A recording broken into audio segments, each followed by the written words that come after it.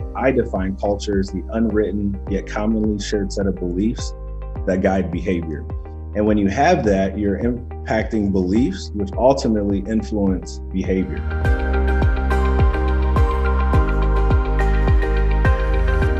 Welcome to another episode of the ROI Podcast presented by the Indiana University Kelley School of Business. I'm your host, Matt Martella. Here on the show, our mission is to help organizations make better business decisions. So if this is your first time tuning in, I want to stop and I want to take a moment to welcome you into our Kelley family and let you know that this podcast exists for you.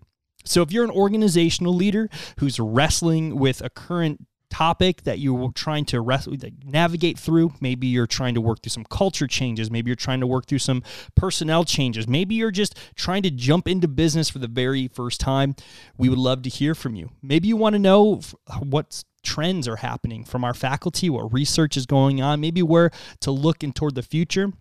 Another reason for us to connect, or you know of an individual who would make an awesome guest for our show, send us an email to ROIPod. That's ROIPOD at IUPUI.edu. Again, ROIPOD at IUPUI.edu. Well, as we know, as organizational leaders, when we say the word culture, it is a loaded word that could mean almost an infinite number of things, I think, at this point. And, you know, with even though culture is one word, there is definitely not one approach or one answer to defining successful cultures, to implementing successful cultures, to even getting a grasp of what a successful culture and how do we get there. I mean, we can take it from so many different angles and get so many different results, but that's one of the beauties of leadership. That's one of the beauties of business is we get to constantly look to how do we as individual organizations, as individual people, work to build a culture that is contagious, work to build a culture that is all about helping others grow. So that's the focus today. We are going to take another dive, another pass at culture, as I'm honored to be joined by Andrew Adeni, an IU Kelley School of Business alum and author of the book, The Circle of Leadership, a framework for creating and leveraging culture. Andrew, welcome to the ROI Podcast. Thank you. Thank you. It's a pleasure being here. Thank you so much for having me. It's our honor to have you. And, you know, congrats on the release of this book. I know, I don't know personally, but I can only imagine the work that goes into it. So anyone that puts out and publishes a book, hats off, absolutely fantastic. So congratulations on that. Thank you. Thank you. It's kind of like giving birth to a baby, right? It's, or maybe graduating is another way to kind of look at it, right? Because you spend all this time really just pouring into something, nurturing something. And at the end of the day, you have a finished body of work that you're proud of and you can stand on. And I'm very fortunate to have that in my book, The Circle of Leadership. So thank you. So let's dive into that. You know, you did all this hard work on culture and the importance of it and how to get there. So take us back to, you know, a little bit about your background, or a little bit about your history and kind of what set up the idea that this book needed to come to light. Yeah. So most of my background is in retail operations and consulting. And early on in my career, I worked for an international retailer. And one of the divisions I worked for in Indiana was one of the best in the country. And I became accustomed to that type of culture, that leadership. We performed very well. And then I had the opportunity to go across the country to work in a not so good division within the same company. And I quickly realized that it was almost like a completely different company. And I started to really dig in and try to figure out what differentiated my original division from this other division. And what I found was its leadership and its culture literally was at the bottom of why one division could flourish and the other one could be, pretty poor, for lack of better terms. You know, and that's one thing interesting because, you know, with leadership, it's one of those things I feel is you can measure it almost. You can at least get a better sense of leadership. I mean, you just emulate someone that has been a great leader in your life, you know, and that you just say, okay, cool. Like that person coached me, talked to me this way, did these actions that made them a great leader and I want to emulate. However, culture is one of those, it's a nuance. I mean, it's not, you can't physically hold it. You can't physically touch it, grab it, interact with it, other than you feel it. You feel it within an organization. So talk about some of the challenges you've uncovered, through that journey when you're looking through the lens of culture. How did that start to open your eyes to some of those nuances of culture? That's a great question. I always like to view culture as, well, first let's define it, right? I think that's a good thing to anchor us in. A lot of definitions out there. For the sake of my book and this conversation, I define culture as the unwritten yet commonly shared set of beliefs that guide behavior. And I like that definition because it's typically unwritten. So in terms of discovering a culture, it's not tangible. You typically can't touch a culture, right? You feel it's unwritten, yet it's commonly shared. That means without touching something or maybe even any type of formal process, everyone knows it's there and we all abide by its principles. And when you have that, you're impacting beliefs, which ultimately influence behavior. So it's so powerful because you have something that has the ability to impact behavior, which we know impacts results. So that's the definition that I like to work off of. And it's an intangible. That's one of the tension points in my book.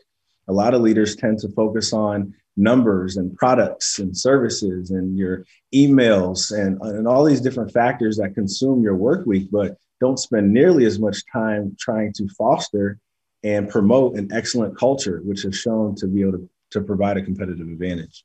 Or, on the opposite side, almost tend to just ignore it because they A, don't know what to do with it, B, don't know how to approach it, or C, are just totally clueless. Yet, as organizational leaders that listen to this and tune in, know whether you're a part of any organization, culture does not live inside of a vacuum. If you as an organizational leader aren't taking the charge of it, something or someone else will, whether you want them to or not. That's just the nature of the beast. And I think that's probably why a lot of organizations have that negative culture about them, that unpleasantness just in the air that you can't pinpoint, but you just know is there. Yeah, absolutely. And one of the biggest stories I share in my book to kind of kick things off is a story called The $6,000 Egg. And it really talks about how if you continue to neglect culture or you don't pour as much time into it as you should, it's going to hurt your bottom line and it's going to hurt the tangibles, right? And the book is really just based off of Todd and Deb Duncan, a couple that frequently visits this restaurant in Southern California. From their business and personal dining, they estimate that roughly $6,000 a year was spent at this particular restaurant. And one day they went to the restaurant and they were unable to get an egg put on their burger. Now, it wasn't a menu item, but they saw the waffle and eggs was the special for the day. So they knew they had them. So they asked their server, can we get an egg on the burger? That person had to go check ultimately to tell the couple they couldn't do it. They asked another server the same question, just thinking they may get a different response. Same thing. Sorry, we can't do it. By the time they wanted to talk to the manager comes out, arms folded, frown on her face. And her first words were, so I understand you have a problem. So he went on to basically try to get some clarification on why can't you put an egg on my burger? She goes on to say that they only bought enough eggs to go with the special. And if they started deviating from that, they would run out of eggs. So not only did Todd and Deb Duncan leave that restaurant disgruntled that they couldn't get a simple egg that cost a matter of cents on their burger, they were thinking about such a bad business decision and such a poor culture to where they didn't want to say yes to the customer and ultimately cost them a lot of money.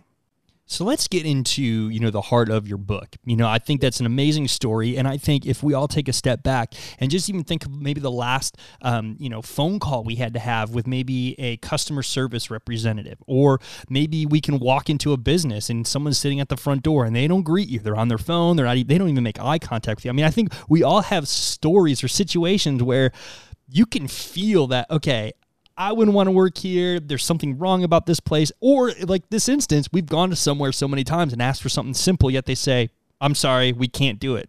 But really they can. So let's get into, because I want to answer, how do we get, and start working on rebuilding those cultures. But before we get to that, we need to understand, what is included in a successful culture. So walk us through, the framework of your book. So Deloitte did a study where they showed that only 12% of executives believe the organizations are fostering the right culture. which is very terrible, which really was part of the research that led to me figuring out how do you take a culture from scratch, make it good, or improve an existing good culture, or turn a struggling culture around. And what I landed on was what I call the 3 Ps of culture, and that's purpose, people, and process. And when we start with the first P, which is purpose, we're really talking about why are we here? We're talking about your mission statement.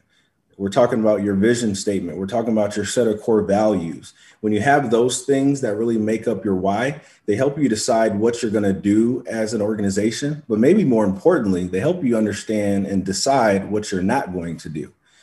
And that is critical for some of these organizations that we know of to have really good culture, such as Disney, Southwest Airlines. Those are some of the things that they all have in common as well. Very strong purpose. But, I think I'd like to add too, it's not simply having those things. I think it's maybe even another level of that deep belief in those things, because I've been a part of organizations that have purpose or, their vision, their mission statement, and yet that's all it is. It just lives. It's like words on a wall, and we don't live by them, but we have them because it checks that. Oh, I'm a business. Check. Got to have that. And talk about the importance of that belief, and how that is a make or break when it comes to really getting into a foundation of great culture. Yeah, you're exactly right. You can't just throw those things on the wall and think we're good. We got the first P, right? We got our purpose down. No. It's got to literally exude from people. There's an aura that should exist where people really believe in the mission that they're called to do as an organization. There should be so much alignment, in fact, to where even if you didn't work for that organization with that mission, you're still going to be living your life, really in conjunction with that mission, or very aligned with that regardless, right? And when you have that alignment in what you believe as an individual and what you believe as an organization, that's where you have loyalty. That's where you have retention and just strong performance. So you've got to make sure that you're hiring based off your mission and values and your mission, vision, and core values. You got to make sure that you're promoting and you're really living up to those values. Leadership needs to really embody those values. So you're exactly right. We're not just talking about scratching the surface here with purpose. Like, I got a mission statement, check. No. Is your mission statement compelling? Is it one of the first things everyone in the organization would go to if they're describing the company? Do you have a vision statement that really makes people want to get up out the bed in the morning on a Monday morning and go out and get it? I like to talk about Nike. They like to bring their vision is to bring innovation and inspiration to every athlete in the world, right? Nike is a powerhouse company. We all know it, right? But they haven't accomplished that vision yet. They define an athlete as anybody who has a body.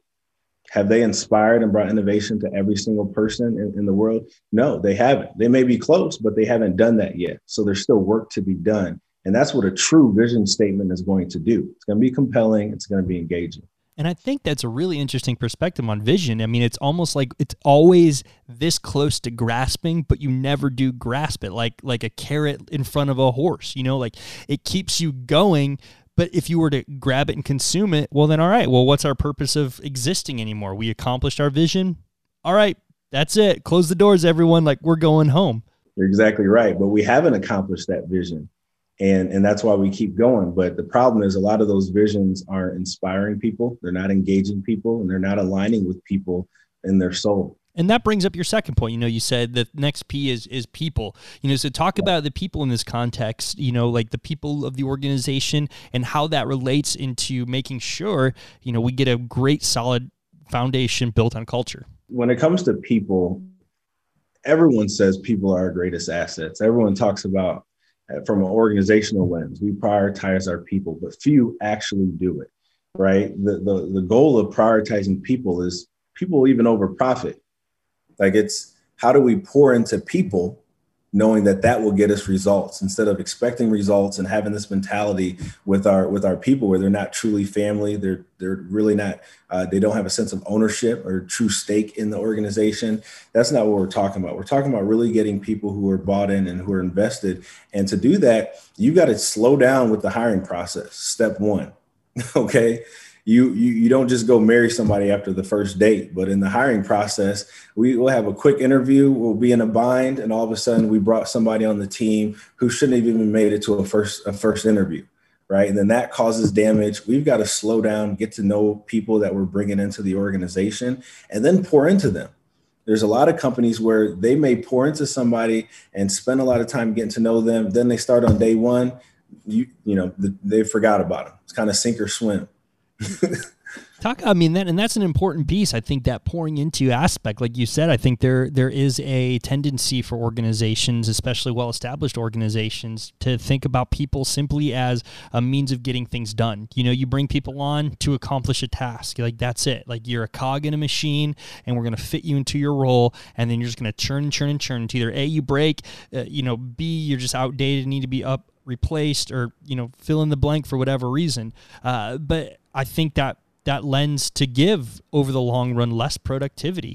So talk about, how do organizational leaders look into pouring into their team? How do organizational leaders, as they try to defend their culture, because that's ultimately what they're supposed to do, how do they defend their people along the way and pour into them?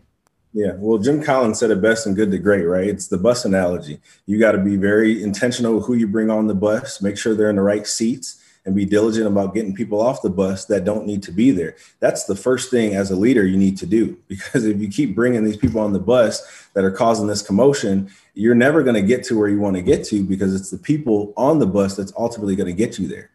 Right. So I would say that that's step one. Another thing to keep in mind, especially in today's climate, is diversity and inclusion. That's got to be woven into your culture, woven into the fabric of your organization. People have to feel like they're seen, they're heard, they're valued at work, and they have to feel like they can be their true, authentic self. If you're not doing that, it's literally hurting your bottom line, employee engagement, and every other KPI you could probably imagine. So if we spend our time really making sure we're bringing the right people on the bus, we're putting them in the right position to thrive, we're pouring into them by making it an inclusive culture, a diverse culture, and then we start talking about training. And training is another component of the people aspect, where it's, hey, does your training plan and program align with your mission and your values and your vision, right? And all those things, the why we just spoke about, that should permeate through everything else that you do as an organization, including training. So that brings us to the third P, which is the process. And now, like culture, we hear process a lot in organizations. I mean, process, it can be another loaded term that can mean a number of different things. So let's start with how you define process in this context, and then let's talk about how that is put into, the foundation of culture. Yeah, process is really just how are things done? How are things handled routinely and consistently within the organization? That certainly will impact your culture and the morale of the team. The way I talk about process, if you want to drill it down, is really simplifying your processes wherever possible. But specifically, when we're carrying on with training and development, and then delegation and accountability. So when it comes to training and development, we talked a little bit about how you pour into that person as soon as they come on board and continue to do so. There's also that development piece. The development is, how do you make sure somebody's consistently challenged and they're encouraged to continue growing? I've probably done thousands of interviews in my career, and one of the top reasons people typically leave a job or want a particular job is typically centered around growth, lack thereof, or opportunity to grow. So if you're doing that in-house, you're going to minimize how many people are leaving because of that. And then delegation is just trust. Delegation is just trust, empowering people to make decisions. In the $6,000 egg story we talked about, imagine if that manager gave the autonomy and the power and responsibility to those first servers to address it, to figure out a way to be able to say yes. It would have been a completely different situation that would have impacted the numbers. But we're talking about culture here and intangible, right? And then lastly is accountability, just that extreme ownership mentality of, if anything goes wrong at the company, the leader should take responsibility. Yeah, either you shouldn't have brought them on the bus to begin with, or you weren't clear in your expectations, you didn't supervise along the way, whatever it is, you messed up. And if everyone in the organization has that type of perspective and approach, you're going to have a high accountability organization, which I guarantee you is going to have a really good culture and really good business results. And I'm so glad you said that, because one of the principles that, we always believe here on the podcast, and I love restating it again and again, is we believe an organization is only as good as the individuals who make that organization up, especially the leaders. And if a leader or an organizational leader wants to make that change or wants to improve or do something, they themselves have to be the ones that embrace that exemplify that, and then coach others into how they can continue that on, instead of saying, this is the law now, this of our company, you're doing it, forget about what I'm doing, but you must do it. That doesn't get results. So I'm so glad, you brought that part up. I think you said something interesting about trust, because I think for a lot of organizational leaders, that tends to be a very tough spot, because so many organizational leaders have put so much work and time and effort into building this organization to where it is at this moment. And when you bring someone else in that you know a little bit about, but you don't fully know what they're going to do, or they don't do it the way that you specifically would do it, they tend to pull back. They said, okay, you know what? That's as far as you're going to go. I'll take it from here. So how do organizational leaders begin to loosen that grip, when it comes to the process and getting people excited to be able to add to the culture as a whole? Yeah, so these P's are very interrelated, obviously. And we got to go back to people here. If you're a small business owner and you are struggling to let go of the reins a little bit to somebody, how much time did you spend making sure you brought the right person on board? Because if it was the right person and you spent enough time knowing that they would take care of your baby, you wouldn't have as big of an issue extending trust. But you probably didn't spend enough time, and now you're even questioning it, right? More than you probably should. So I would say that's number one as a small business owner. And number two, we're not saying to give the whole business up on day one. They've got to earn and show that they can handle the level of freedom you're giving them. But you've got to start somewhere.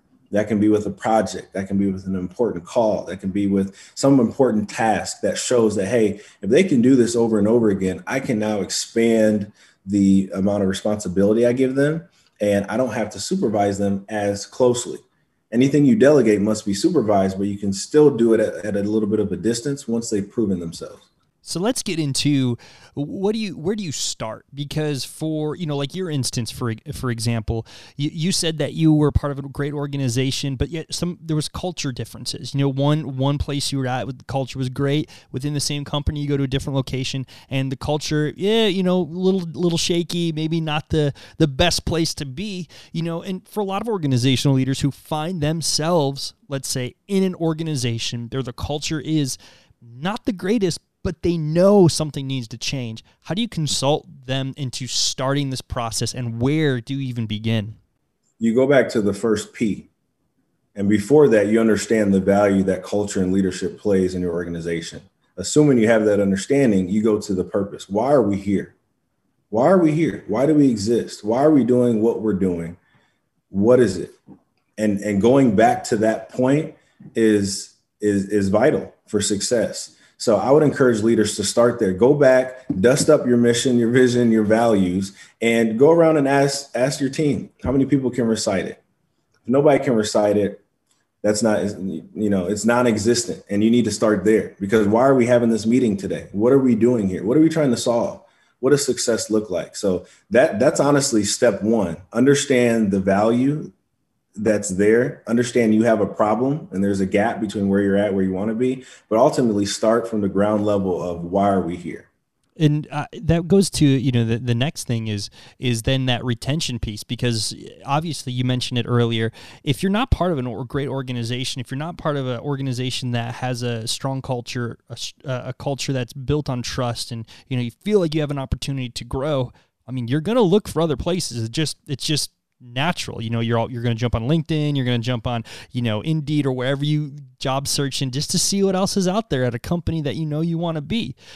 So talk about how important, culture is in even retaining talent, because another big buzzword is talent shortage, or we can't get the right people, or we can't get, great people. Just talk about the importance and symbiotic of those two principles. Yeah. So Chris Hogan, a Ramsey personality, Dave Ramsey personality, he used this acronym AIR. And he said, as leaders, it's your responsibility to give your team air, not oxygen, but appreciation, inspiration, and recognition. And if you're consistently pouring into your team by appreciating them, finding ways to inspire them, and then recognizing their efforts, people are going to do well. There's this misconception with a lot of leaders out there where it's like, I can't give too much appreciation or too much recognition because then they're going to stop doing it. It's the exact opposite, right? I got a toddler right now. We're potty training. We get upset because he wouldn't use the potty. He would use the potty maybe 1 out of 10 times. We put some positive reinforcement and gave him a popsicle after the fact and encouraged him 10 out of 10 times, literally overnight. It was just a real world case study of just the power of appreciation, recognition, and incentivizing things, making it more positive. So I would tell leaders that when we talk about culture, good cultures lead to higher productivity. They lead to more retention, and they ultimately lead to a better workplace environment, which is going to increase employee engagement. So when we talk about recognition and appreciation, inspiration, you're going to see those things show up in the numbers if you're doing it well. You know, and one story I'd love for you to share that was part of your book that we spoke about before this interview is Bob at Pepsi. You know, I'd love for our audience, you know, to hear that story because I think that proves this point. Yeah. It's one of my favorite stories. So David Novak, one of the former CEOs of Yum Brands, he wrote a book and talked about his experience when he was an executive at Pepsi. And he wanted to figure out who the best sales or merchandiser was within the organization. So he went to one of the plants and they brought all the leaders in, sat around the table, and he asked, who's the best person that we have? And unanimously, everyone at the table were all saying Bob. Bob by far. He's amazing. He grows sales. The displays he makes are phenomenal. They're all singing his praises. Well, David looks down the table because Bob's sitting at the table and he's just crying uncontrollably. And he says, Bob, everyone here is singing your praises, telling you about how great you are. And you're over here sobbing, like, what's going on? And he said, I'm about to retire. I've worked here for decades, and I've never known that my team or other people felt that way about me. And I think that rings so true at times in organizations where, you know, you feel like you're giving your all, you feel like you're giving your best, yet it goes so unrecognized. And I think there's something to that story that hits the heart of, you know, why do people get up in the morning? Why even bother getting up for this job that I'm working, JOB, instead of a career that I'm excited to be a part of, which is a totally another topic, but it does relate into the idea of culture.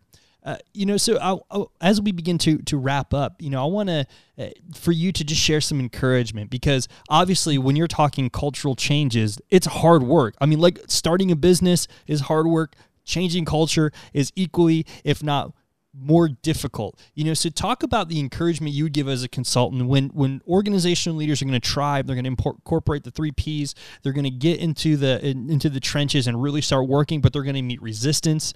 Things are not going to go their way, and it's going to seem like the culture is going to take forever to finally change. You know, how do you encourage organizational leaders to push through?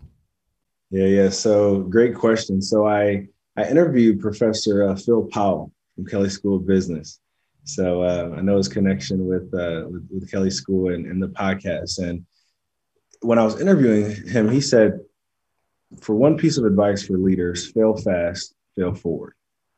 And I interviewed tons of people from my book, did a lot of research, but those words and that statement hit home the most for me, because there's a lot of things that it's saying without saying directly, such as you need to create an environment where people can fail comfortably. You need to have a perspective of failure that you're failing forward. You're progressing because of the failure, right? But you need to do it fast. So there's got to be some level of innovation, creativity, movement, traction, ability to give feedback, accountability, all the things we're talking about in culture.